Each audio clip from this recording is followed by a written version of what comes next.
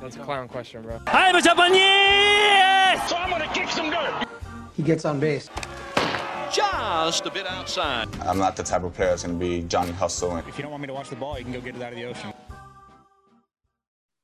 And welcome to the show to be named later, where we're talking baseball kind of whenever.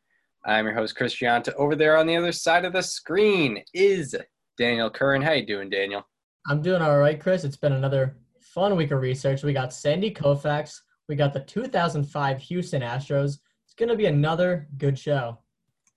Yeah, it's surely going to be a very good show. Mm-hmm. I mean, you've got a revolutionary pitcher, probably one of the first feared pitchers of all time. Yeah. And the 2005 Houston Astros, probably the biggest comeback story that we've done thus far. Easily. They literally were pronounced dead. Yeah, at least in a single season, definitely the biggest comeback story that we've covered. Yeah. So before that, we're going to get into some MLB news, mostly just stuff about, wondering about Summer camp. Yeah, summer camp, spring training 2.0. But yeah, just some stuff about thinking about the state of our season. And, more players are opting out. David Price was probably the headliner of the past week headliner overall to opt out of the season. And Fernandez did the same. Yeah, and there's more positive tests, which luckily these folks, most of these guys are not really at risk, but unfortunately, they have to stay under quarantine for 14 days, and maybe, if they were unaware, they could have spread it to someone who was actually at risk. Yeah. But what are we thinking about the state of the season now? There's been much more people testing positive than I thought there were going to be around the league. I mean, every couple of days, it's like, oh, this person, that person. Like at this point, if we tried, we could probably make a tested positive for COVID team that could compete for the playoffs. Oh yeah, for sure. Freddie Freeman at first base, DJ LeMahieu at second, Joey Gallo in left. Like, I mean, come on. Yeah, you got Erod in the staff. Coming off a year where he finished sixth in the Cy Young. Yeah, it would be an interesting team. And yeah, but there are so many guys going to this camp. There's probably around 2,000 players in these summer camps. Yeah. So I don't know. You think if the infection rate is maybe like 1%. That means about what, like 20 people? 200? Or no, yeah, 20 people. Yeah. 20 people. Yeah, I mean, even still, the amount of players that we've seen, every couple of days, it is slightly alarming to see. I know guys like Gallo, I saw a tweet the other day, when Gallo tested negative. So I was like, yep, two true outcomes, positive or negative. Yeah. It is, slightly alarming. But hey, it's the first time we've had to endure something like this. So yeah, that's right. We do need a slightly alarming drop to go along with our other drop that we have today. I had to bring that one back. Yeah, that's a good one. Just for the audience, outside of the 9 people who take that class, or 13 people that take that class, or whatever, we'll have to bring that into people's worlds. Yeah. So shout out to Australia, but yeah, that's a fun one. But yeah, that's pretty much anything more on the MLB news or anything. Not really. Any bad thoughts about maybe this season might not be played out fully? I mean, I think you can't feel 100% on it still. Oh yeah. We've seen more people test positive than most people would have imagined, and it's only been a week. Give it 2 weeks when symptoms are supposed to start showing. What do those numbers look like then, and how concerned are players and managers at that point? Because we still have 2.5 weeks to go until the season starts. Something like that. We got 16 or technically 15 days. Yeah. Good amount of over 2 weeks. Barry Bonds' birthday. Yeah. Good day. So yeah, that's MLB news. Right now we're probably thinking there's like a 90% chance that this season will get played out fully. It's not like bad, but it's not it's not perfect. Yeah, and it depends on stuff that's happening, in the real world and not just baseball. Exactly. Which you have to worry about. So, maybe we'll hear more on that. But other than that, pretty dead time in baseball. That's what happens in spring training, whether it's spring training or training 2.0. Spring training 2.0. Summer camp 2020. Yep. Wear a mask. Yes. All right. So now we're going to get into Sandy Koufax. What exactly was Sandy Koufax's upbringing before he reached stardom? So growing up, Sandy Koufax was not named Sandy Koufax. It was Sanford Koufax. That was his birth name. Little different, but it's Sandy Koufax basically. Yeah. And he grew up mostly in the Bensonhurst section of Brooklyn, and he played stoop ball and stickball growing up. And at age 14, or around there, he started playing basketball, which of course we all know Sandy Koufax for baseball. What was he doing? What was he doing playing basketball? Interesting. But Milton Laurie, who was a delivery driver for the New York Journal-American, is believed to have been the person who discovered Koufax's ability in baseball. And Laurie was a sandlot coach who was actually once signed by the Boston Braves at one point. And he invited Koufax on his sandlot team after seeing him pitch in the Ice Cream League, which is a counterpart to the Babe Ruth League and Little League. I kind of wish I was around in the Ice Cream League days. That sounds awesome. Oh yeah. This invite was despite Koufax. This invite was despite Koufax walking 9 batters in 2 innings. Still saw some potential, even though he had like the worst walk rate of all time. But that's okay. So when he played for this team, he would go on to strike out 16 of 18 batters in a game. So despite this incredible baseball ability on display here, Koufax actually earned a basketball scholarship from the University of Cincinnati. And Koufax was also teammates with current Mets owner Fred Wilpon on his high school baseball team. Yeah, interesting little note. Kind of led him to having a decent relationship with the Mets. Also, partially because of his New York roots. But going to college at University of Cincinnati, Sandy Koufax was the 3rd leading scorer in his freshman year with the Cincinnati Bearcats, and was known as quoted as saying from his peers, a savage rebounder. And the basketball coach was also the baseball coach for the Cincinnati Bearcats. And when the team needed pitching, Koufax actually volunteered to help, remembering his days in that Sandlot League, striking out 16 to 18 batters a game. And he struggled at first. In baseball at Cincinnati, but then he went on to strike out 18 batters against Louisville, which is a Cincinnati record. Wow. And he ended up going 3-1 with 51 strikeouts and 30 walks and 31 innings. So very high strikeout rate, very high walk rate, but ultimately he won 75% of his decisions. And he caught the eye of the 3 New York teams, the Yankees, the New York Giants, and the Brooklyn Dodgers. This was when baseball was huge in New York because of those 3 teams before the 2 of them went out west. And the 3 New York teams were seeking after him partially because of his Jewish heritage and, the kind of attention he could bring to the New York scene, which has a large Jewish population. And the Yankees actually sent a Jewish scout for Sandy Koufax, and that offended the family. And, it didn't state why, but from my point of view, it may have seemed like pandering to the Koufax family, thinking that saw through. Yeah, and they kind of saw through that. And what was maybe even more offensive to the Koufax family is that they only offered $4,000, the Yankees, and a Class D assignment, and Koufax, in turn, turned down the offer from the Yankees. And when Koufax tried out for the New York Giants, he actually had to borrow a glove. I guess he did not bring his glove.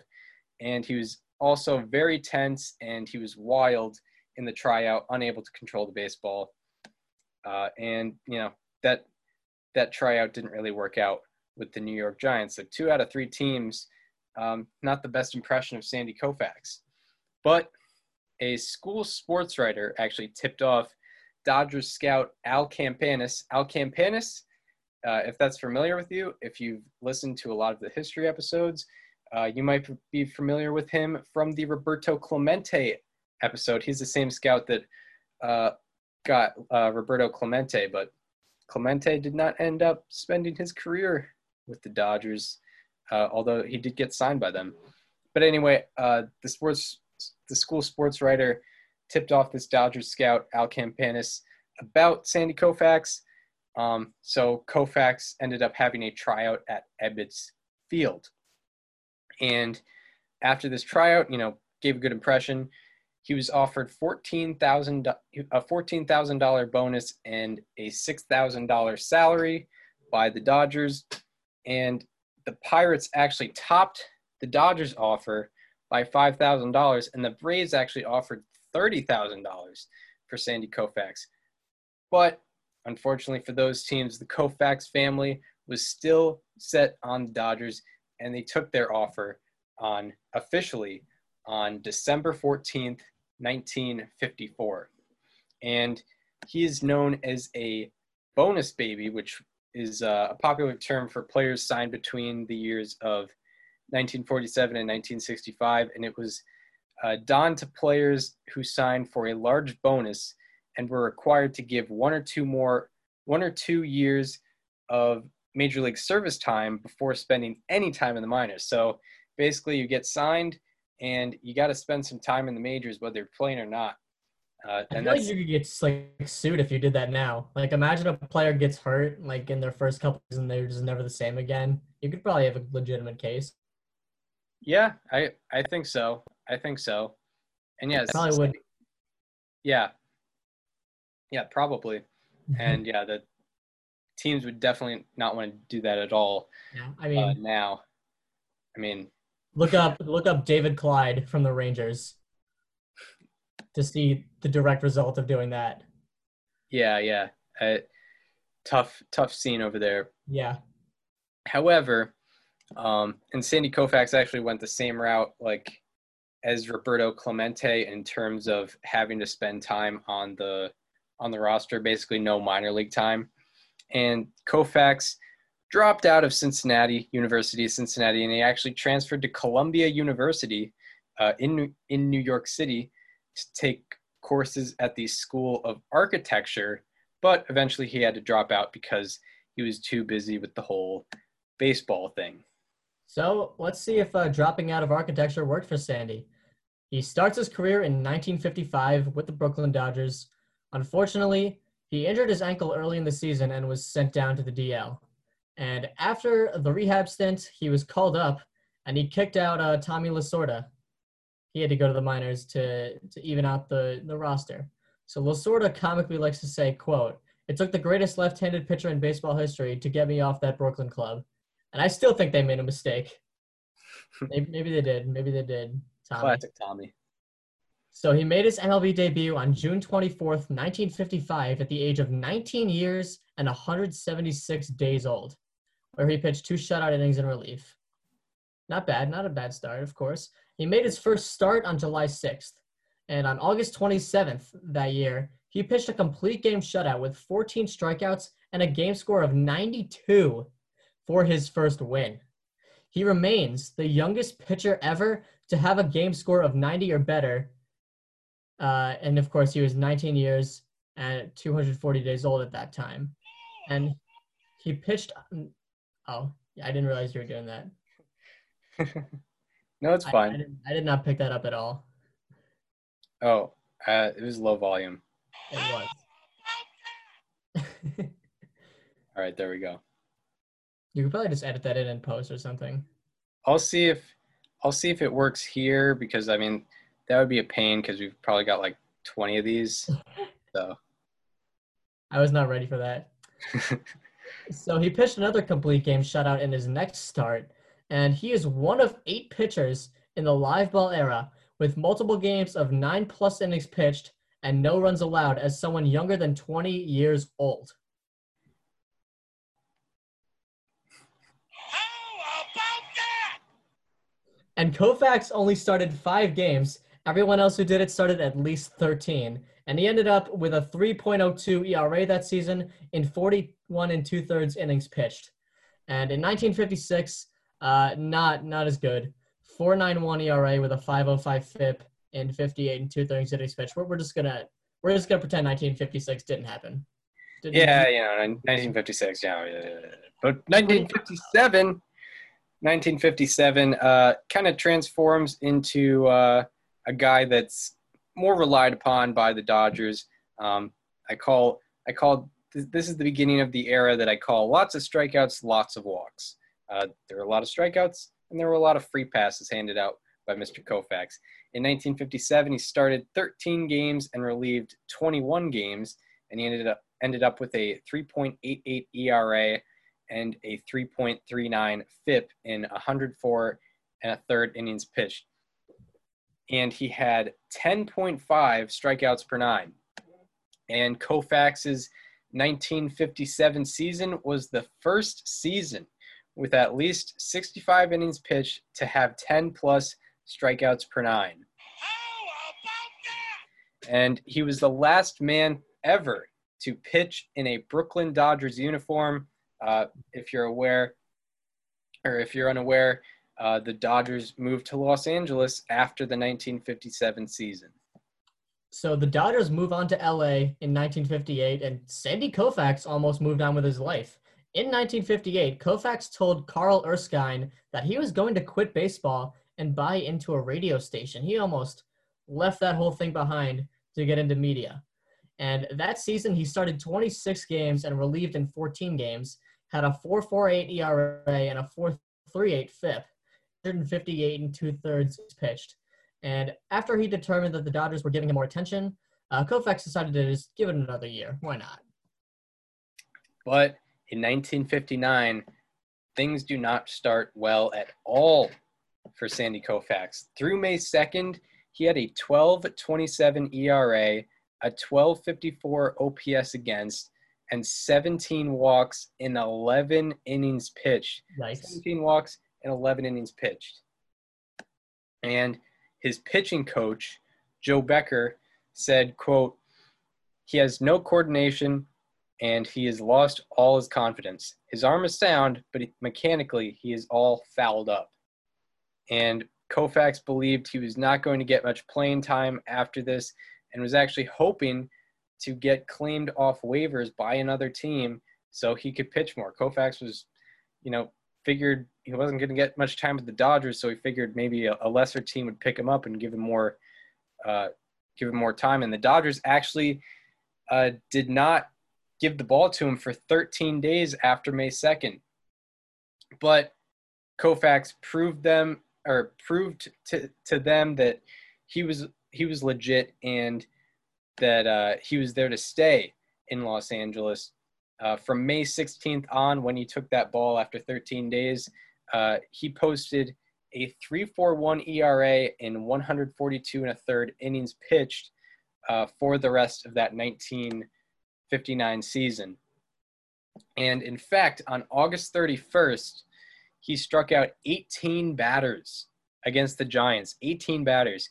And it was the first game since game logs started being recorded in 1904 with less than 15 innings, 18+ strikeouts, and less than 3 walks. First game in MLB history like that. With that line. How about that? And he ended up starting 23 games and relieved 12 games. And he ended up with a 4.05 ERA and a 4.04 FIP in 153 and a third innings pitched. He also ended up with 10.2 strikeouts per nine. And his 1959 was the first season ever with at least 105 innings pitched to have 10 plus strikeouts per nine. And after not getting on the mound in the 1955 or 1956 World Series, the Dodgers had made 2 World Series prior to this 1959 season. Koufax did not get any time in there. Oh. He had finally earned his manager's trust with that last about 4.5 months in 1959. So in the World Series, Koufax pitched 2 perfect innings in relief in Game 2, and in Game 5, he gave up 1 run in 7 innings pitched in a loss. Give up 1 run in 7 innings pitched in a loss. That's tough scene. Not great. The Dodgers won the series. So Koufax was officially a World Series champion in 1959, even though he didn't get any wins, but he definitely earned it with his World Series performance.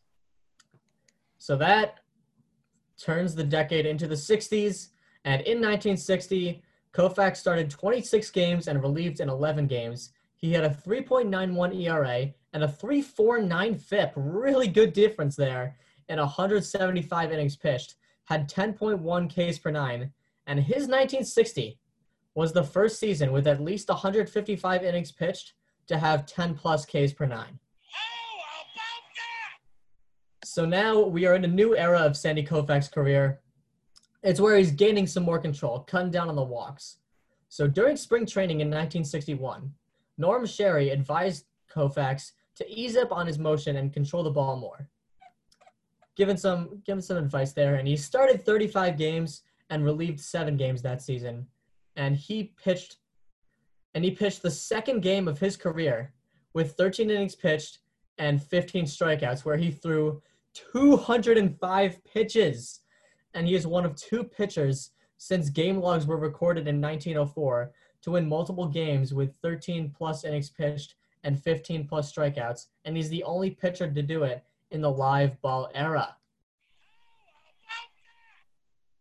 So his walks per nine that year dropped from 5.1 to 3.4.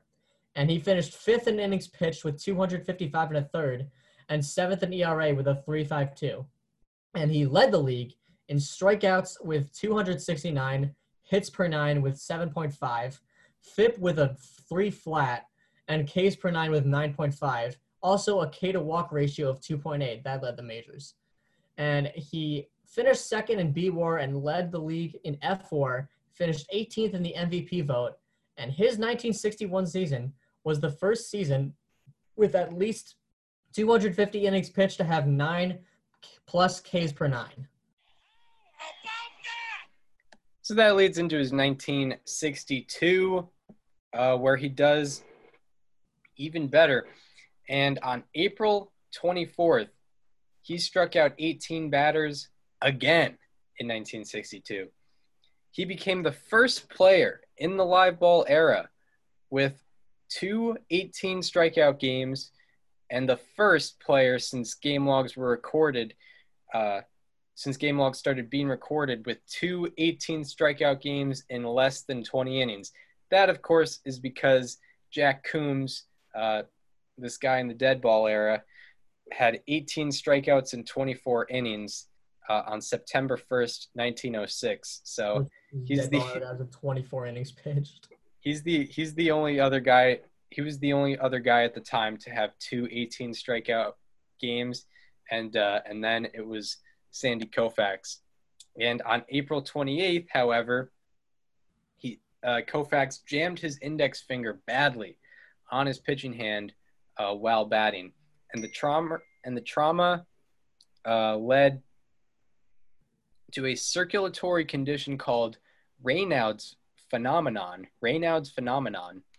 And at one point, if he pressed his finger, it would stay white for hours. So I cannot imagine the pain on that. I'm colorblind, so I may not be able to see that from a good perspective. Doesn't sound good.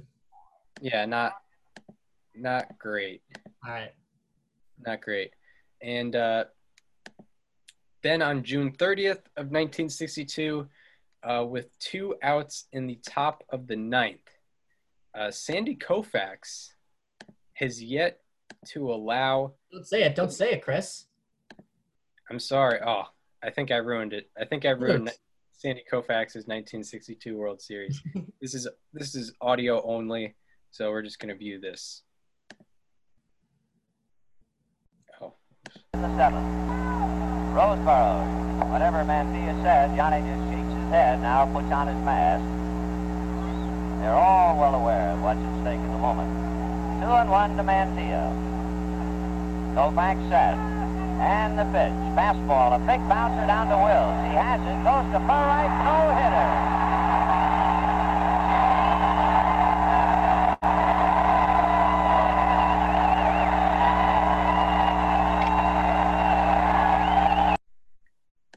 Sandy that- Koufax. What? Is that pre-Scully? Vince Scully. I think it was Vince Scully. I think he was the Dodgers radio guy at the time. Hold on. Well, let me look up when he started. Well, because he was part of the World Series broadcast during Sandy Koufax's stuff as well. But yeah, he was the Dodgers radio announcer, I'm pretty sure. Because Alright. Wow. yeah, that's a young Vince Scully. What a guy. And Sandy Koufax's no-hitter, as you just heard, is the third no-hitter in recorded baseball history back to 1904 with 13-plus strikeouts. Is the third no-hitter ever. Or it was the third no-hitter at the time with 13-plus strikeouts. I believe more have done it since. And on July 12th, he had a 2.06 ERA, a 10.7 strikeouts per nine, 2.5 walks per nine, and a 5.16 OPS against through 174 and 2/3 innings pitched. And he was on pace for 374 strikeouts and 314 innings pitched. Those strikeouts would have been a modern era record if he kept this pace. And this was on July 12th. That was his pace on July 12th. And on July 17th, he came out of a game after the first inning because of the pain in that finger. If you remember that Raynaud's phenomenon on his finger, that circulatory condition really messed him up. And the threat of amputation of his finger actually existed at a point, but drugs and injections helped alleviate the condition, and he was able to keep the finger. Luckily. Usually good sign when you get to keep your finger. Yeah, I think you prefer to have it. I don't think it really gets in the way that much, and I think the pros outweigh the cons keeping your index finger. I think that's a cool body part to have. Yeah, and especially if you're a pitcher. Yeah, I mean, probably need like 5 of those. Yeah, especially the index finger. You could maybe drop the pinky. Maybe if you want to get crazy. Still you'd like to have it though. Yeah, if you want to make a bet, if you want to bet your pinky as a pitcher, maybe you could do it, but I'm not. You better not lose that bet. Yeah, you got to really you really got to make sure that you win that bet if you're sacrificing your pinky there. But you could lose it, maybe. But Koufax came back to the team on September 21st, but unfortunately for Koufax in 1962, he gave up 7 earned runs in 7 2/3 innings pitched when he came back. And after having a 3-game lead with 6 games left in the season, Koufax and the Dodgers lost the lead and had to play the Giants in a 3-game playoff series for the National League pennant. You can hear more about this playoff series on the Willie Mays episode that we did. Willie Mays freaking raked in this series. And Koufax actually started game 1 and allowed 4 hits and 3 earned runs in the first inning and was taken out in the second inning. But overall season for Sandy Koufax was very good. He led the league in hits per 9 with 6.5, WHIP with 1.04, strikeouts per nine with 10.5, FIP with 2.15, and ERA with 2.54. He also had the lowest quadruple slash line against. Players slashed against him. Players slashed 197, 261, 290, 561 against Sandy Koufax. It's a 561 OPS against. And Koufax also finished 10th in Baseball Reference WAR and 4th in Fangraphs WAR. And his 1962 season was the first season with at least 105 innings to have 10.5 strikeouts per nine. How about that? So now this is where, if you thought Sandy Koufax was killing it to this point, you have no idea what's in store for the next 4 years of his career. 1963. There were some doubts. Heading into the 1963 season, there were some lingering doubts about if he could stay healthy or not, and he missed a few starts in April and May due to a sore shoulder. In his second start back on May 11th, he threw a no-hitter against the Giants, like you see behind me, where he was actually perfect until the 8th. And he finished 5th in walks per nine with 1.7, second in innings pitched with 311, second in complete games with 20, and second in Ks per nine with 8.9. And that leads into him leading the league. Sandy Koufax led the league in a lot of things in 1963. He led the league in wins with 25, shutouts with 11. Those 11 shutouts were the most in a season since 1916. Hits per nine with 6.2. WHIP with .88. That WHIP was the lowest in a qualified season since 1915. He led the league in strikeouts with 306. Led the league in strikeout to walk ratio with 5.3. That strikeout to walk ratio was the highest in a qualified season since 1913. First season in the live ball era like that. He led the league in FIP with 1.85. That FIP was the lowest in a qualified season since 1917. And he led the league in ERA with 1.88. And him leading the league in wins, strikeouts, and ERA gave him the pitcher triple crown, which was definitely a bigger talking point back then. Yeah. No doubt about it. And he had the lowest average slash on base percentage slash slugging percentage slash OPS against. Hitters slashed 189, 230, 271, 501 against him. And his 1963 had the lowest OPS against since his 1963 had the lowest OPS against since batting against stats started being recorded in 1918. How about that? It is currently that 1963 OPS against is currently the 5th lowest OPS against in a qualified season since 1918. And that results in Sandy Koufax leading the league in Baseball Reference WAR with leading the league in Baseball Reference WAR and leading the league in F4. No one in the MLB was within 2 F4. That's because his FIP was so good. And just to break down, wins above replacement. This is just a little side thing. Wins above replacement with pitchers is a very weird thing because Wonky. I would say that both websites have their pros and cons. I like the way Baseball Reference values ERA and ERA plus. It's weird because I think F4 is better with hitters, but B-WAR is better with pitchers. Yeah, it is odd. So, that's like I think Baseball Reference is a little generous with position player WAR. Yeah, that would make sense.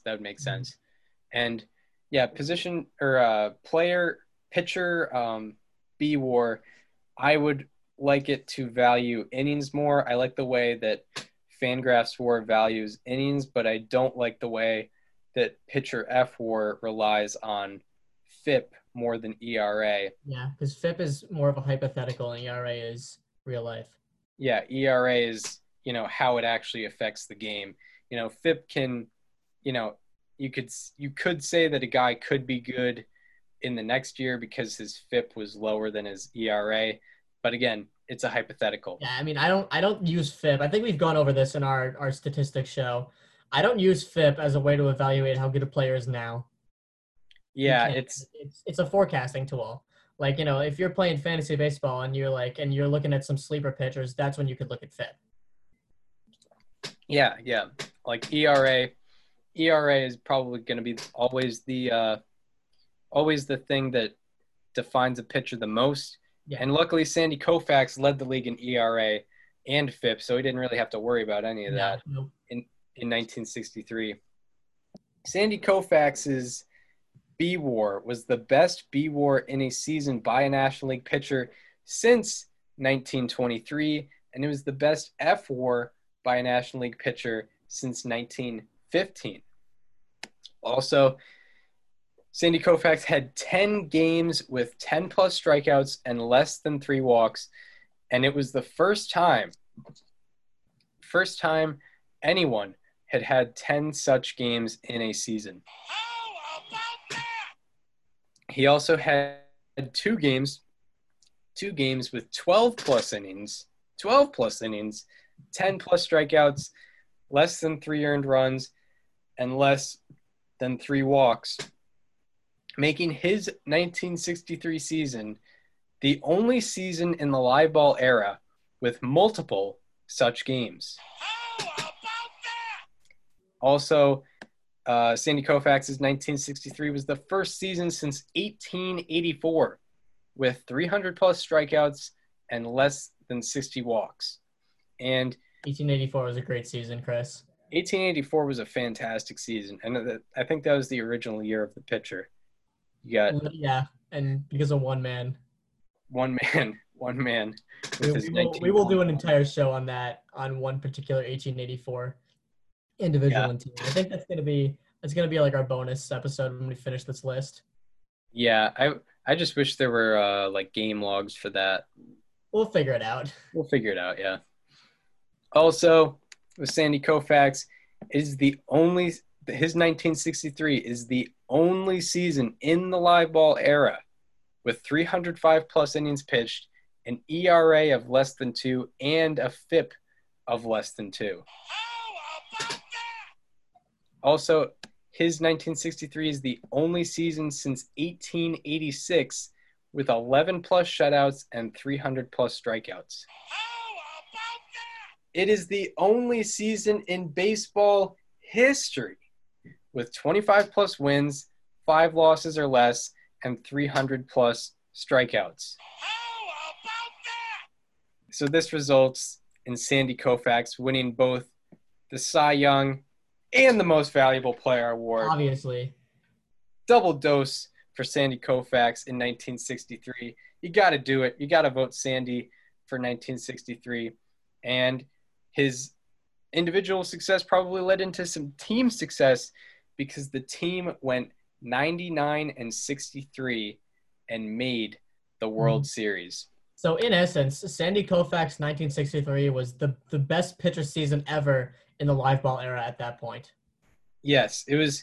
Yeah, I mean, all these stats are, best since 1913, best since 1915. All dead ball stuff. So yeah, Koufax was doing stuff, and this was probably the start of, when the MLB was thinking about, lowering the mounds because, pitchers started to be very, very good. And Sandy Koufax was part of it. Everyone does think Bob Gibson, and they're correct to think that, but Sandy Koufax was probably a slight part of it, even though he didn't pitch in 1968. He was definitely a revolutionary who kind of made people see the game different. So then in the World Series, Sandy Koufax, he gets the ball for game 1, and in his second career World Series start, I mean, he just comes out the gate storming. He struck out the first 5 Yankees that he saw. and he struck out the first 9 of the first 12 batters he struck out. And then with 2 out in the bottom of the 9th, he has 14 strikeouts, and no one has had more, no one up to that point had more than 14 strikeouts in a single playoff game. And Sandy Koufax has the opportunity to break this record, but he's got 2 outs in the bottom of the 9th. So we're going to see if he breaks the record. And attention builds here. 2 balls, 2 strikes, 2 outs. Sandy Koufax, who has tied Carl Erskine's record with 14 strikeouts. Checks the base runner Pepitone at the belt. Here's the 2-2 pitch to Bright. Is swung on and missed. And look at those Dodgers come running out. Roseboro congratulates Koufax as the Dodgers have just beat the Yankees in the first game of the 1963 World Series by the score of 5-2, with Koufax setting a new strikeout record. So Sandy Koufax sets the single game World Series record for strikeouts. Unbelievable. And he ended up with 9 innings pitched, complete game, 2 runs, 2 earned runs allowed, 6 hits allowed, 3 walks allowed, and 15 strikeouts in a 5-2 victory. So then, the Dodgers were up 3-0, and I think people were, I'm just gonna let Vin Scully set the situation up. I think that's fine. Yeah, for the game 4 of the World Series. I don't think I can do this.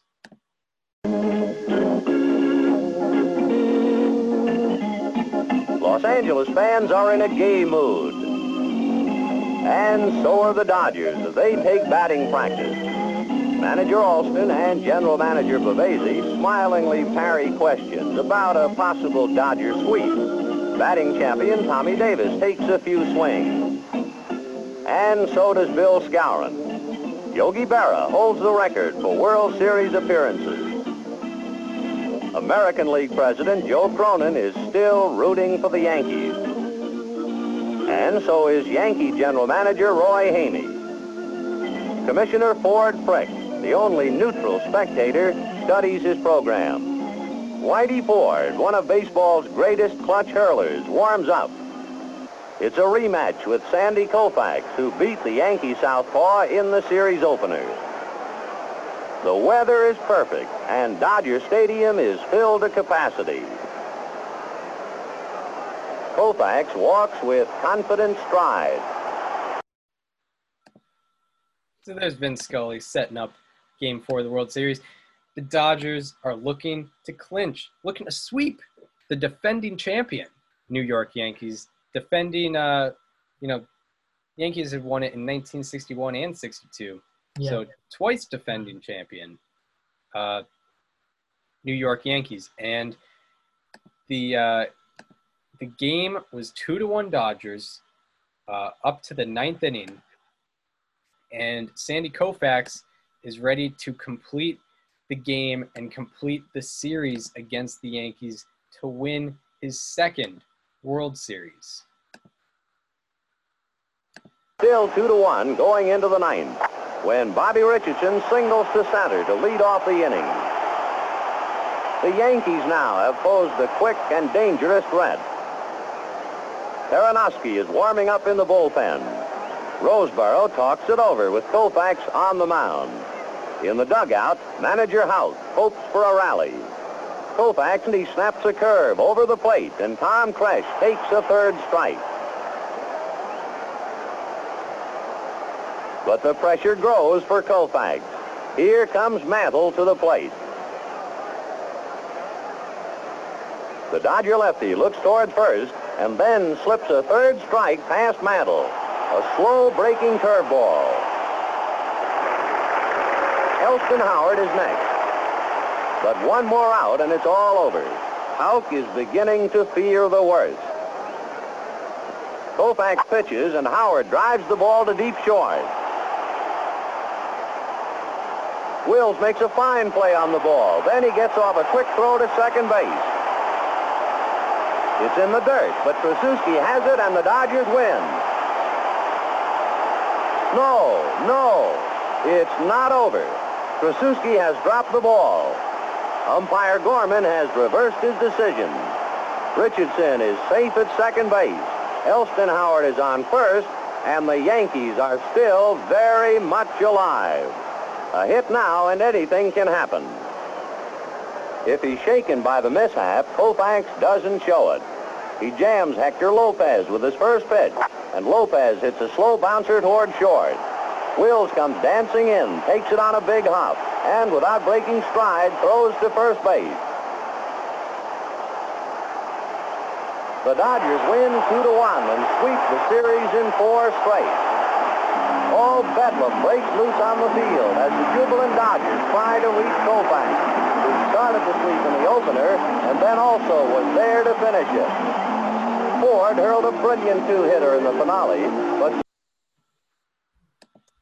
There it is. That second baseman was almost public enemy number 1 in L.A. Yeah, it's probably a forgotten play. It's like remember that blown call in Game 6 of the 20 the Trey Turner game, or the Trey Turner call. Yeah, that would have been a huge talking point if the Nationals had not. Anthony Rendon didn't homer right after that. Yeah, that was Game 6, right? Or am I thinking? I remember it exactly. I was in the Massasoit common room for that one. Yeah, because I was wondering if it was 6 or 7, but that was 6. Yeah. That had to be 6. Yep. But there it is. The Dodgers are World Series champions again for the second time in Sandy Koufax's career. Koufax ended up with 9 innings pitched, obviously, 1 run allowed, 1 earned run allowed, 6 hits allowed, no walks, and 8 strikeouts. His 23 total strikeouts were the most in a World Series since 1903. And that resulted in Sandy Koufax winning World Series MVP. He deserved it. Little did he know he would be Cy Young MVP and World Series MVP. I mean, who can claim that trifecta? I'm not sure anyone's ever done that. Nope. But unfortunately for Sandy Koufax, by the end of the season, he had developed traumatic arthritis in his left elbow. And some experts believed that it was when he threw sidearm for some pitches early in his career, and Koufax believed it developed over the span of 10 to 12 years after he fell on the basketball court in high school. And a quote from Society of American Baseball Research says, quote, "The general public had been unaware of the heat treatments that followed. Koufax went to the trainer about an hour before his starts to have capsulin, basically a chili pepper salve, rubbed on his arm. Capsulin irritates the skin to increase circulation. It burns until the arm goes numb. Excessive application would cause the skin to start peeling. Originally, when his arm blew up, Koufax was given phenylbutazone alka, an anti-inflammatory pill. The non-steroidal drug was intended for animals and is no longer approved for human use. Today's equivalent is ibuprofen." A lot of words to just say ibuprofen. Yeah. So Sandy Koufax was, getting some heavy stuff for his arm. He had developed traumatic arthritis, and his physical decay, so to speak, was kind of starting to show during 1963, but that leads into 1964. That's right. So Sandy Koufax's dream 1963 season is over. Time has to move on, and he's just got to rewrite his own history. So in 1964, the arthritis did unfortunately begin to take a toll, and he only went 1 inning on April 22nd and then took 11 days off. So fast forward to June 4th. So on June 4th, he's facing the Phillies, and he walked Dick Allen on a 3-2 pitch in the 4th inning. And that would be the only base runner allowed that day, resulting in his 3rd no-hitter in 3 years. He had 12 strikeouts and a game score of 98 in that game. And on August 8th in Milwaukee, he landed on his elbow, diving back to second base on a pickoff attempt. Another classic example of why pitchers should not have to do offensive things like run the bases. I was about to say, Sandy Koufax, I would guess, is very pro DH. I would hope he's very pro. Yeah.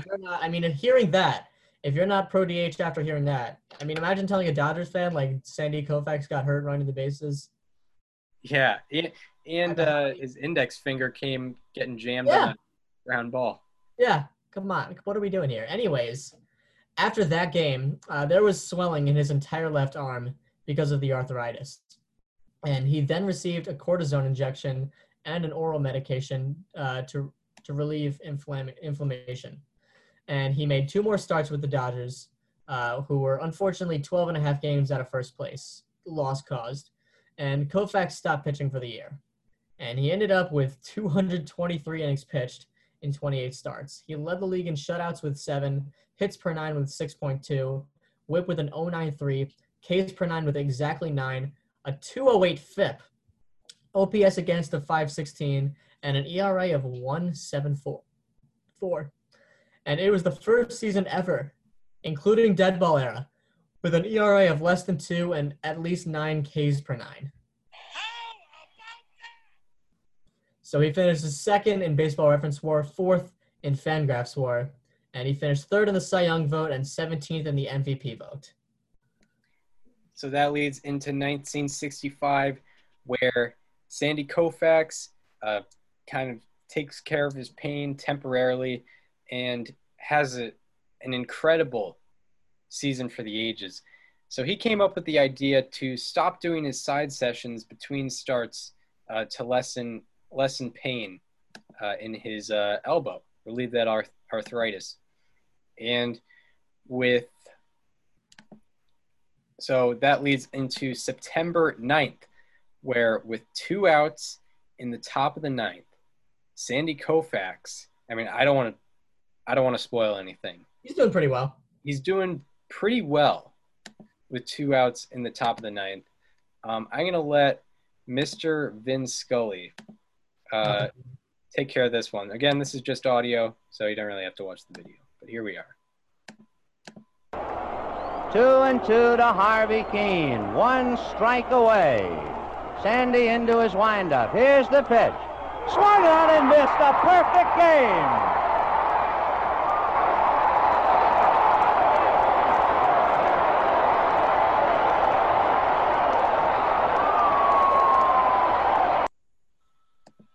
Sandy Koufax gets, that's his 4th no-hitter, but that's his first perfect game. Right. Unbelievable. An unbelievable performance by Sandy Koufax. By the way, Vince Scully's voice sounds the exact same as it did in 2016 when he retired. Yeah, it is hilarious. Like, if you just closed your eyes without context, you could probably guess you're watching a Dodger game from 2010. Yeah, it is interesting because, the average person might think that, announcing is just kind of talking, but Vince Scully proves that there's an art to it. Yeah. There's an art to sounding the same. It's so soothing. Yeah, there's an art to sounding the same in 1965 as you do in 2020. Mm-hmm. There's definitely an art to that, Absolutely. sounding the same over the course of 55 years. But Sandy Koufax, this September 9th game, it was the first game ending in regulation with a game score of at least 101 since 1908. And he became the first pitcher ever with 4 no-hitters, and only Nolan Ryan has joined him since. Of course, Nolan Ryan, legend. And Sandy Koufax's 3 no-hitters with less than 3 walks, remain the most such games by a single pitcher in baseball history. And it was his 2nd no-hitter with 12-plus strikeouts and less than 2 walks. And Koufax remains the only pitcher to have multiple such games.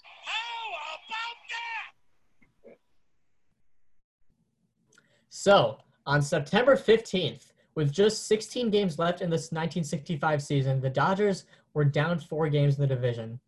So September 16th, Koufax earns a save. September 18th, Koufax threw a complete game in a 1-0 game against the Cardinals. That's a shutout. On September 22nd, just 4 days later, Koufax gives up 5 earned runs in 2 innings against the Braves. Not great, but the Dodgers win 7-6. On September 25th, 3 days later, in the 3rd inning, he struck out Nelson Briles for his 350th strikeout of the season, which sets a modern-era single-season strikeout record. Oh, wait. We don't have to do it. We'll just cut that. So Koufax struck out 12 batters in a complete game in a 2-0 shutout win over the Cardinals. And on September 29th, Koufax struck out 13 batters in a 2-hit complete game shutout in a 5-0 win over the Reds.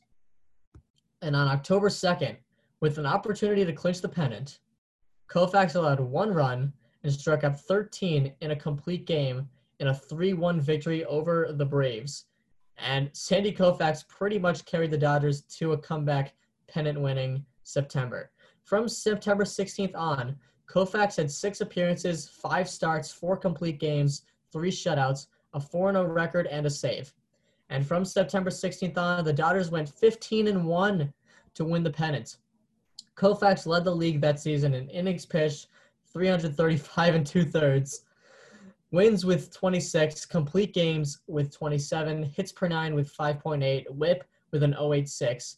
That whip, by the way, the lowest in a qualified season since 1915. 10.2 Ks per 9, a K to walk ratio of 5.4. And by the way, that K to walk ratio, the highest in a qualified single season since 1913. A FIP of 193 and an ERA of 2.04. His OBP against, which is 227, was the lowest in a qualified season since batting against stats started being recorded in 1918. And it is currently the 4th lowest OBP against in a qualified season all time. His OPS against, which was 5.07, led the league. His 382 strikeouts led the league and are currently the 2nd most in a modern era single season.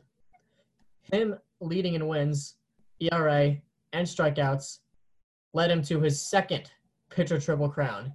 He finished 3rd in Baseball Reference WAR and led the league in F4. He also had the best F4 in the National League in any single season since 1908. And that leads into more how about that's, as we call it. We used to call it the fun stats, but now we call them how about that's now. And we're going to get into that in the 1965 World Series. But first, got to have some fun stats from the 1965 season of Sandy Koufax.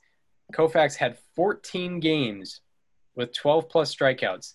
No one else up to this 1965 season had more than 7 such games. Koufax had 16 games with 9-plus innings pitched, 10-plus strikeouts, and less than 3 walks. No one else in the history of game logs has had more than 9 such games. Also, Sandy Koufax's 1965 is the only season in the live ball era, remains the only season in the live ball era, with 325-plus innings pitched and a FIP of less than 2. Sandy Koufax's 1965 season is the only season in baseball history with 330-plus innings pitched and 10-plus strikeouts per 9. And Koufax's season, 1965 season, is also the only season in baseball history with 300-plus innings pitched, 10-plus strikeouts per 9, and less than 2 walks per 9. And that leads him into winning his 2nd Cy Young, and he also finished 2nd in the MVP vote behind Willie Mays, who finally got an MVP. Fair enough. We'll let it slide. Thank God Willie Mays got that 1965 MVP. Actually, he was waiting for one. Yeah. Shout out to Maury Wells, Koufax's teammate. But that's not even the end of 1965 for Sandy Koufax. Sandy Koufax has a spectacular World Series, but it started out a little interesting. Koufax did not pitch Game 1 because it fell on Yom Kippur. The man was a man of his religion, and very big holiday, Yom Kippur. Mm-hmm. Didn't want to pitch on that holiday. Respect to sticking by his guns there. And in Game 2, Koufax went 6 innings and allowed 1 earned run while striking out 9. But that resulted in him getting the loss in that bad, not enough run support from the Dodgers in Game 2. But in Game 5, he turns it around, or the team actually turns it around. He keeps doing Sandy. With the series tied and going back to Minnesota after the game, this is a big, these are very big games when, the series is tied and the series is going to go back to the opposing team's home stadium. That's a big start. We've talked about, the 2014 Giants and Madison Bumgarner's performance. Madison Bumgarner was a guy in Game 5 that the series was tied and it was going to head back to Kansas City afterwards. That was a huge start from Bumgarner. Koufax was doing the exact same thing in the 1965 World Series. It was a huge start, and Koufax had a complete game shutout with 4 hits, 1 walk, and 10 strikeouts. It was the first postseason game pitched since 1906 with 9+ innings pitched, no runs allowed, 10+ strikeouts, and less than 6 base runners. And that leads into, the 4 hits that he allowed. I'm just gonna show on the screen. I'm gonna commentate over it a little bit, but he legit could have had a no-hitter if he had some better luck. There was just, we learned about the phrase Texas Leaguer, this past fall. And shout out to Marty Dobrow. From Mr. Marty Dobrow. And the Twins were hitting a lot of Texas Leaguers in Game 5 of the 1965 World Series. It was something interesting. So here we go. We got it's the 5th inning. This is the first hit of the game that the Twins are getting. It's the 5th inning. So I think we got Harmon Killebrew up. As you can see, you can watch on YouTube. And it's a pop-up and Bermuda Triangle, no one can get to it. So there's hit number 1 from Harmon Killebrew. If you want to watch the videos with us and you're listening on just Apple Podcasts and Spotify, be sure to check out the YouTube channel. It's called STBNL with Christianta and Daniel Curran. Mm-hmm. And here comes, we got hit number 2 allowed by Mr. Sandy Koufax in this Game 5. And a little bleeder to Maury Wills, and he's safe. Got in the hole, but not a lot of solid contact there on that one. And then hit number 3, we're going to get into. It's another, the definition of a bleeder or a Texas Leaguer. This one is almost egregious. It's just the fact that no one was there. And here's hit number 3. Koufax on the mound. And catches a lot of air, but it gets in. For hit number 3 of the day for the Twins. So, and almost got him there at first base. So, you could say that if Koufax had some more luck, those are the first 3 hits of the day too. So he didn't allow the first legit hit until the 9th inning. So if those 3 hits didn't happen, this is a big spin zone, but you could say Koufax would have had a no-hitter. Yeah, if he just didn't give up any hits, he had a no-hitter. I mean, if you really think about it. Yeah, but he had some bad luck in that. There weren't a lot of screamers in that game. Yeah, not a lot of exit velocity. I'd love to get I didn't check Baseball Savant for the 1965 World Series, but I imagine it wasn't great. And Also, this game was where we originated this new drop that we've. I think we need to continue it beyond this part of the episode. Oh yeah, we will, because unless people start listening and find it annoying, but Tom Hamilton, come on, guys. it's Tom Hamilton, yeah. But here it is. This was in Game 5 of the World Series. For the listeners, it says, and this is the scoreboard at the Chavez Ravine. It says, quote, on the scoreboard, that's the 22nd time this season Sandy has fanned 10 or more batters this season. How about that? Exclamation point. So I found that funny, and I figured, we should just call a fun stat a how about that. So how about that? How about that? How about that? And so the Dodgers had the lead in this 1965 World Series. They were up 3-2 on the Twins, and they lost Game 6. And the manager had the option of going with Don Drysdale, on 3 days rest, or Sandy Koufax on 2 days rest for Game 7.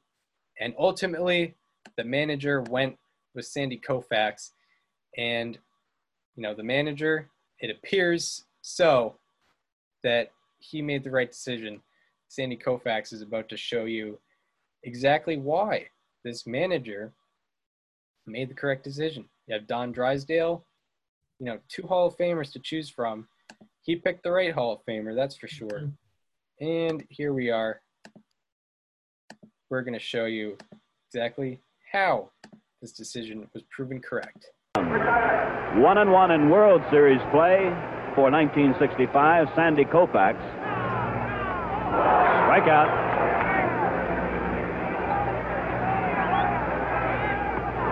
Strikeout. Struck him out. Strikeout number 3 for Koufax. Strike 3. The mid-innings. 5 strikeouts for Koufax. Runner going. Strikeout for Koufax. His 6th.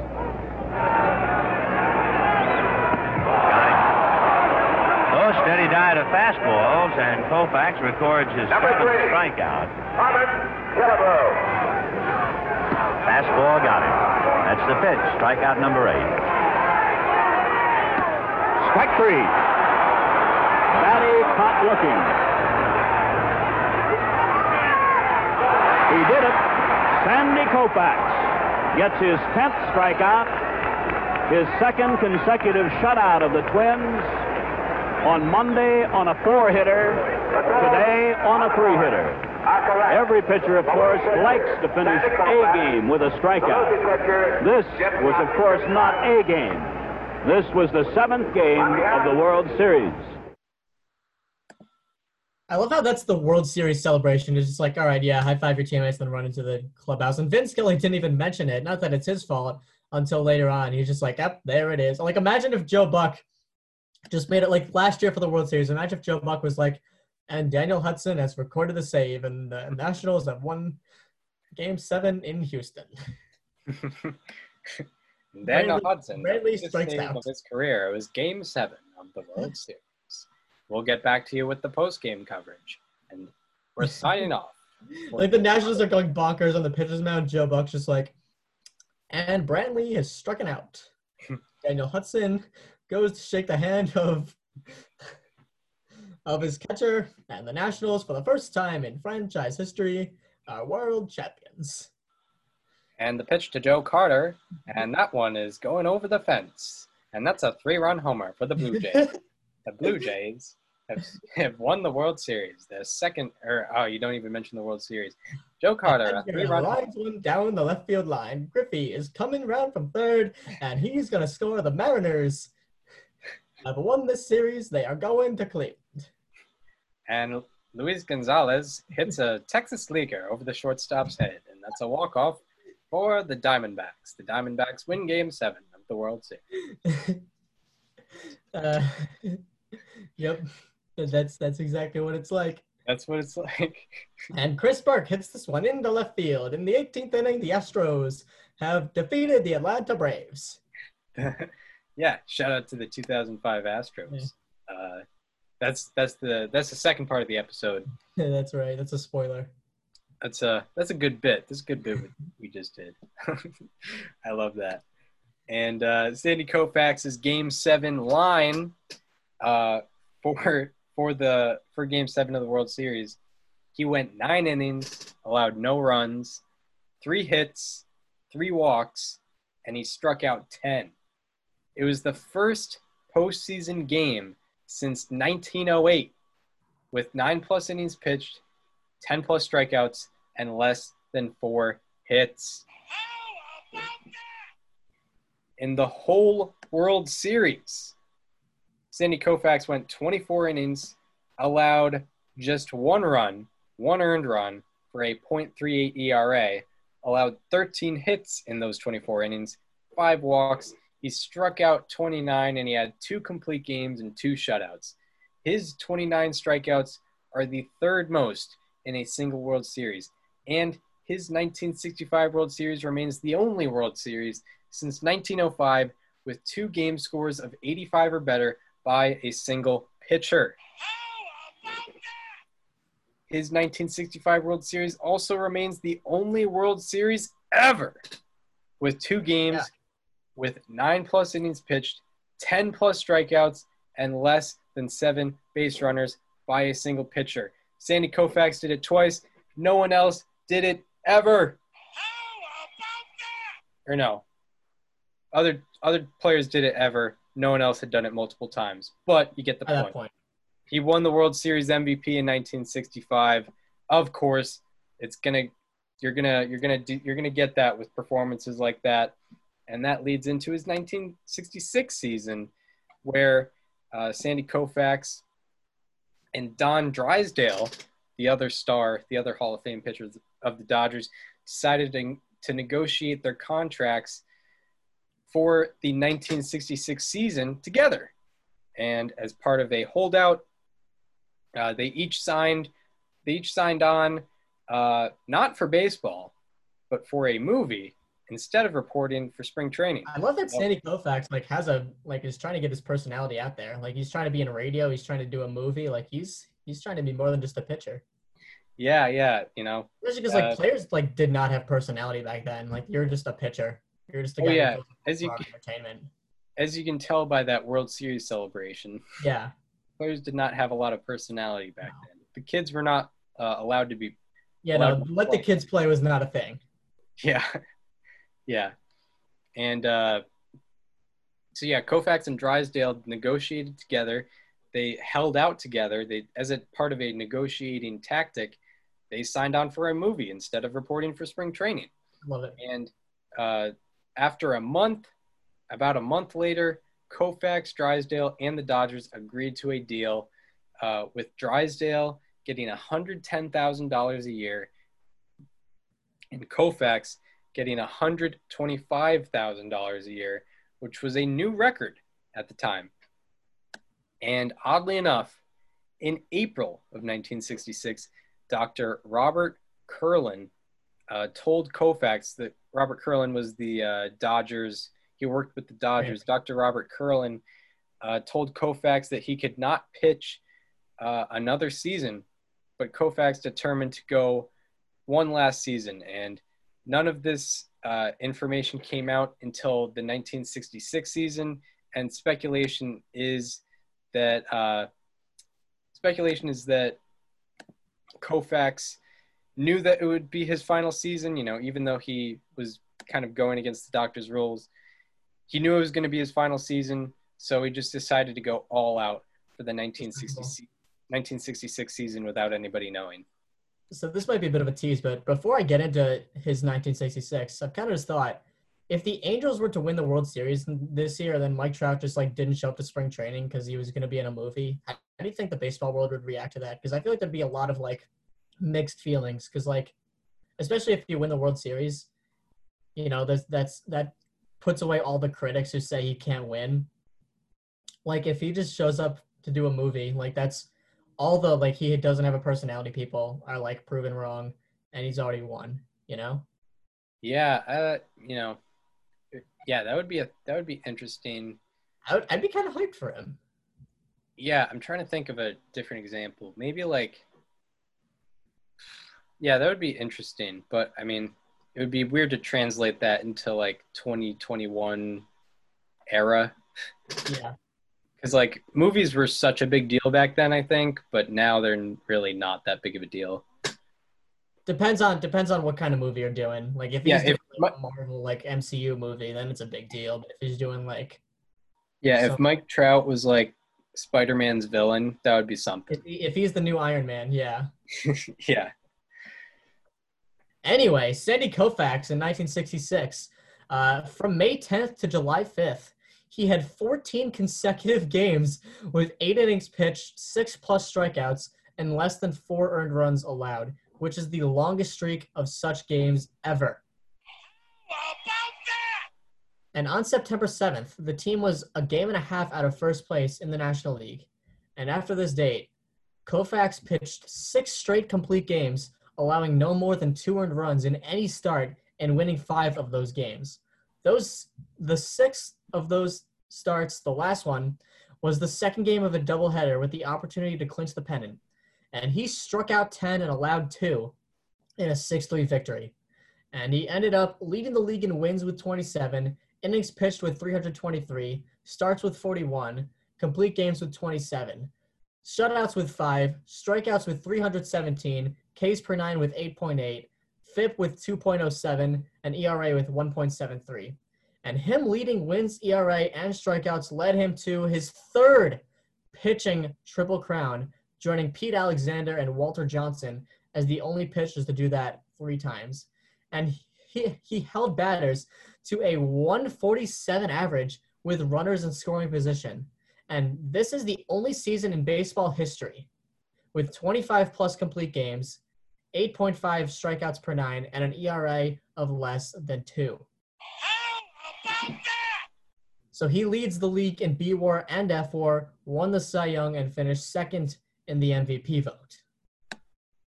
So, as Daniel just stated, the Dodgers won the pennant, and Koufax started the game that won them the pennant. It was the last day of the season, and that led him to not being able to pitch game 2 or game 1.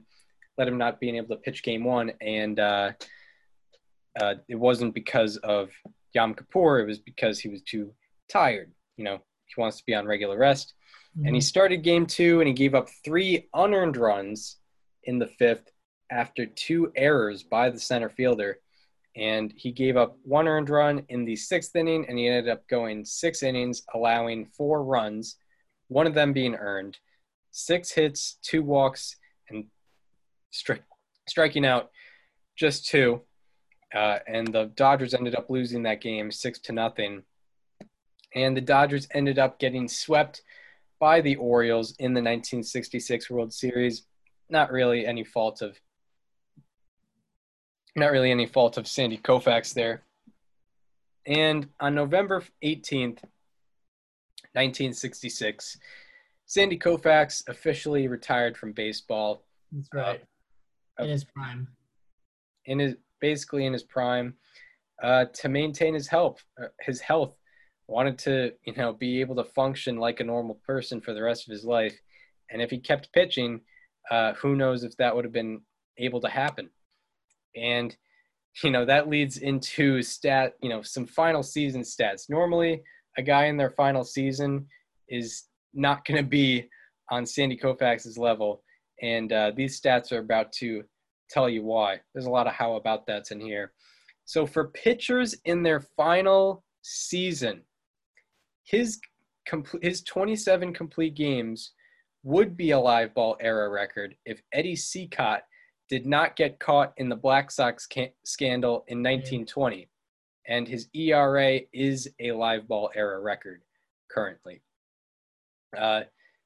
If you remember from the Shoeless Joe Jackson episode, Eddie Cicotte he was a great pitcher who got caught up in the Black Sox scandal, took money to throw the 1919 World Series, and he got 28 complete games in 1920, and that ended up being his final season. And also for pitchers in their final season, Sandy Koufax's amount of starts, innings pitched, wins, strikeouts, and Baseball Reference WAR are modern era records.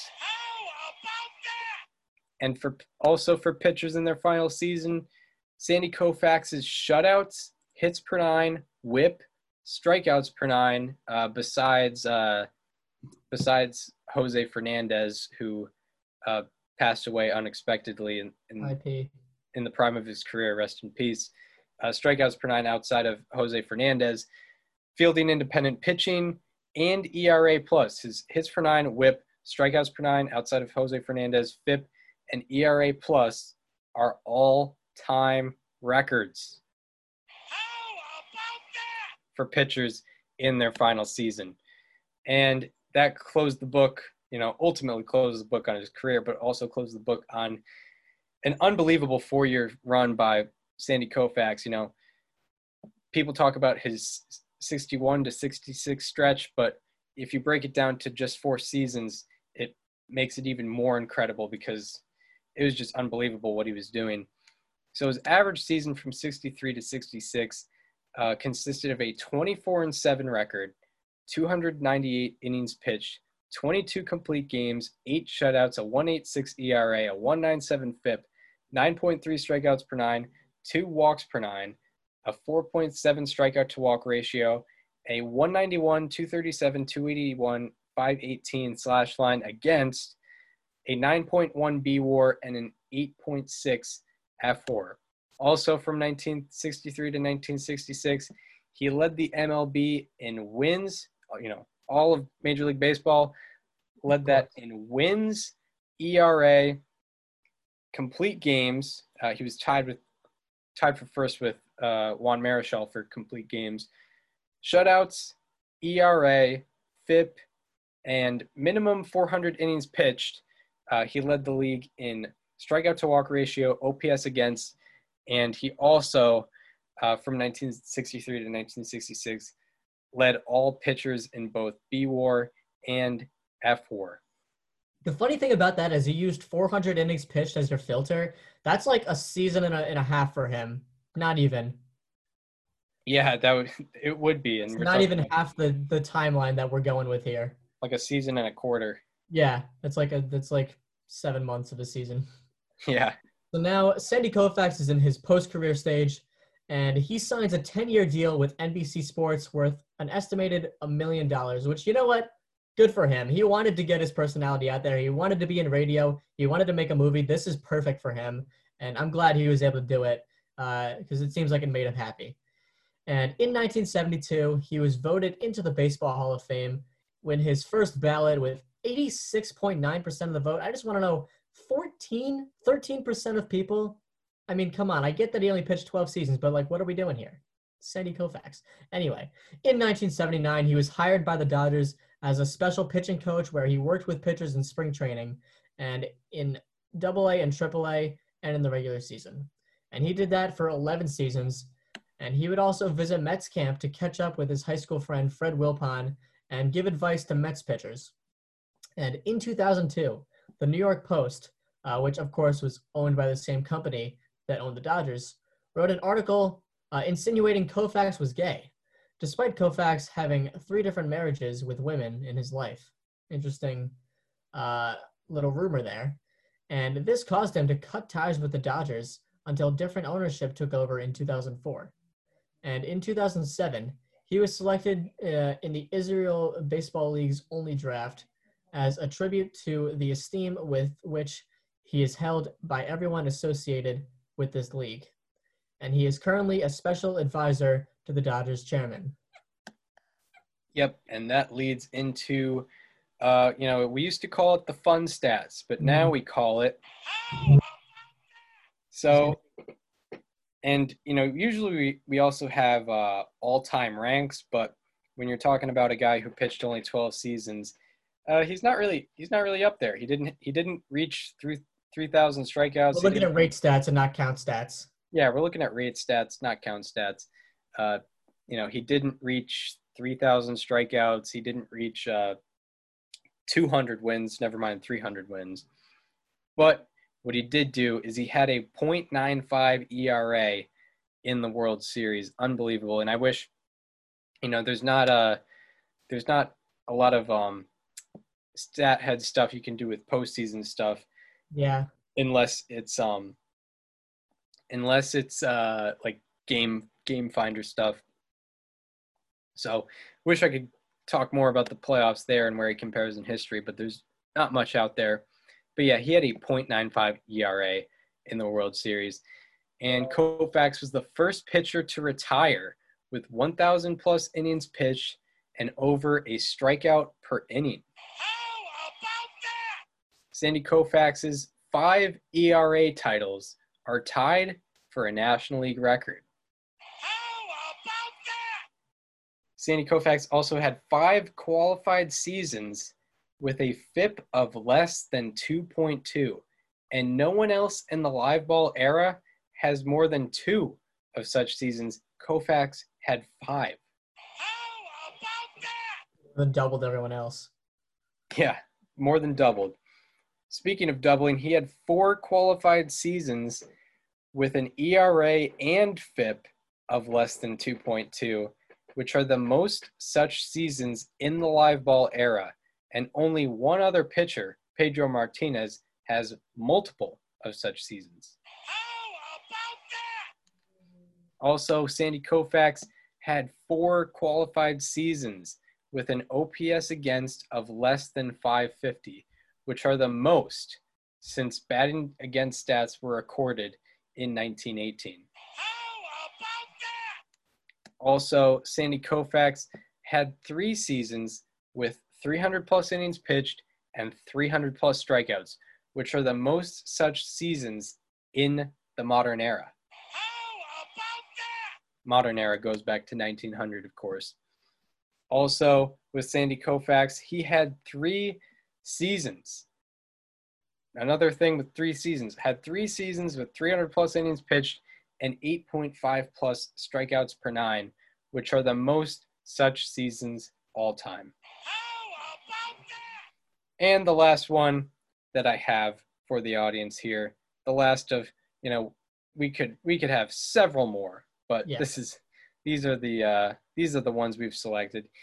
Sandy Koufax had the only 3 seasons ever belong to Sandy Koufax with this stat. He had the only 3 seasons since 1884 with 300 plus innings pitched, 8.5 plus strikeouts per 9, and less than 2.5 walks per 9. How about that? That's Sandy Koufax. He was a revolutionary. There's no doubt about that. And that leads into his legacy. What I'll say is he was one of the first pitchers that was, really feared by hitters. Strikeouts weren't really as big of a thing until Sandy Koufax towed that rubber. We mentioned he revolutionized pitchers as a whole. Yeah, if you're wondering why I included all those stats where he was the first guy to do this, he was the first guy to do that, as many Ks per 9. Even the seasons that he's not known for, like 1957, 1959, 1960, first season was 65 innings and 10 plus strikeouts per 9. Yeah. It's just letting everybody know he was the first of his kind. He was the first guy to really, he's the first guy that you can probably compare to today's pitchers. The earliest guy. Yeah, definitely, probably the first guy you can compare to that because, he was the, first guy to retire with 1,000 plus innings pitched and more than a strikeout per inning. And there's probably going to be a lot of those guys retiring, coming up and, especially in the next 20 years, there's probably going to be a lot of those guys. And people forget he almost retired in 1958. And yeah, don't forget he almost retired in 1958. Yeah, don't forget the career path of Sandy Koufax. It's a weird one.